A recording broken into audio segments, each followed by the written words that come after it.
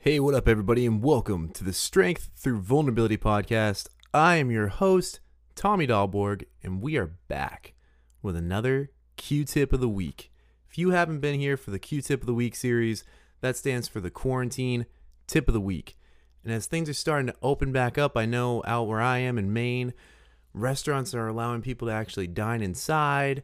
You no longer have to wait in lines to get into the grocery store. Things are getting nice. But we continue to see, an uptick in the amount of people who are contracting the coronavirus. And so there's still, life is certainly not back to normal. Things are still difficult. And what I love is all of these tips that we're compiling in this Q-Tip of the Week series are things that we can and should be practicing or doing whether we're in quarantine or not.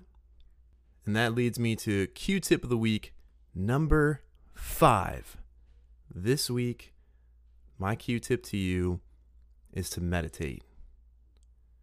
Now, meditation is something that we've talked about on this podcast a few times before, and honestly, it was pretty foreign to me until the last couple of years. And it wasn't until the last 6 months or so, maybe, that I actually started practicing it myself, and it's a game changer.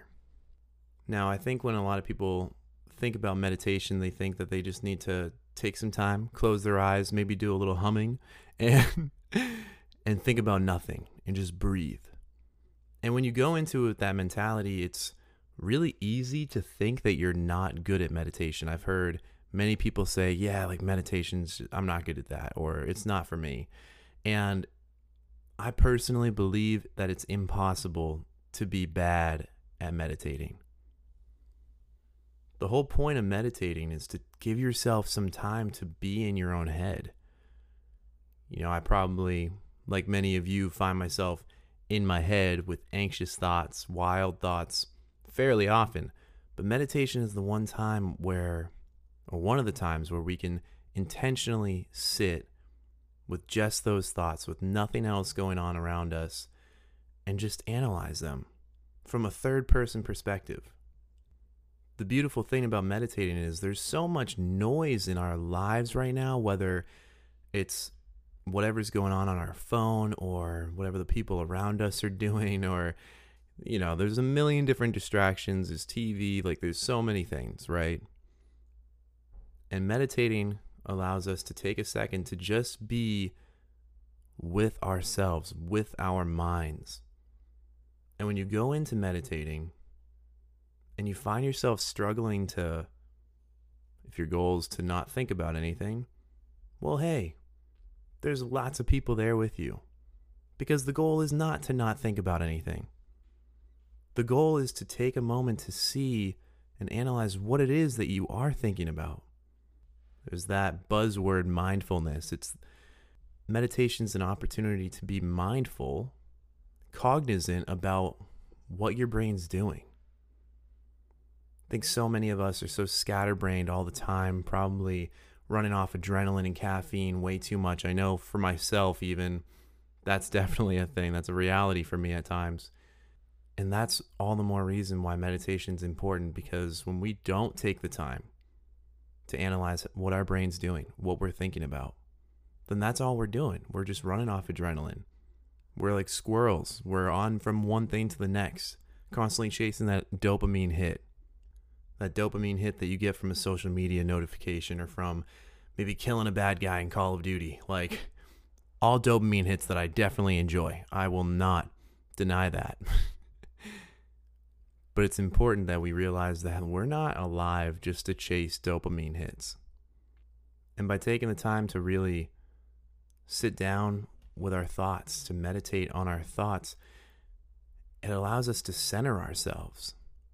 It allows us to be in touch with who we are, and it's when we're in touch with who we are that we can learn to love ourselves, which is a process I'm going through, and hopefully so many of you are going through too, because you are worth loving.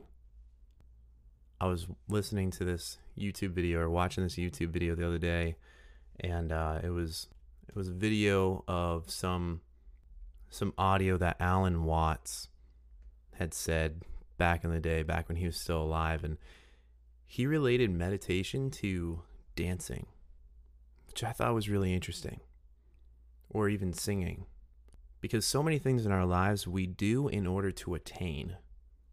We do blank to get blank, whether we know it or not, right? We play sports to win. We exercise to look better, to feel better. He was saying that we just dance to dance. Music comes on and you don't move for really any other reason except for the pure joy of that movement. And so he tried relating meditation to that. And I'm not going to lie, I'm not sure I completely buy into that because I definitely meditate because it does center myself. It helps me to analyze my thoughts more. It helps me to get my day started off right. But I think that the sentiment, the idea of when you're meditating, just like when you're working out, right? The idea isn't to look and focus on the end goal all the time.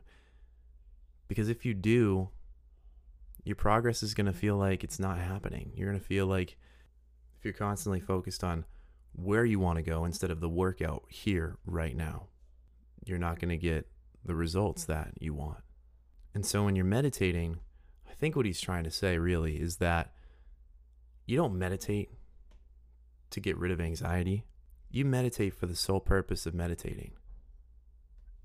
And some of the byproducts of that might be reduced anxiety. Perhaps you're able to understand your thoughts more and pick up on what your triggers are. But really, let's focus on meditating because we deserve just even a few minutes of peace and quiet and breath and focus on ourselves. So hey, there you go. Q-tip of the week, number 5. It's been a blast making these. If this impacted you, if you felt like this message was speaking to you, if you think this is helpful, it would mean so much to me if you shared this message with someone you know. It would also mean a ton to me if you left a review on any of the platforms that you find my podcast on. Spotify and iTunes being the biggest ones. It's on Anchor, it's on Breaker. Your support means a lot to me. And by me doing this, it makes me better. It makes me a better podcaster, but it makes me a better person too. I love having this avenue of serving other people. And the irony is that it serves me too. So thank you so much for listening. You're amazing. You are loved. You're worthy. Hope you all have a great week. We'll be back next Saturday. Peace.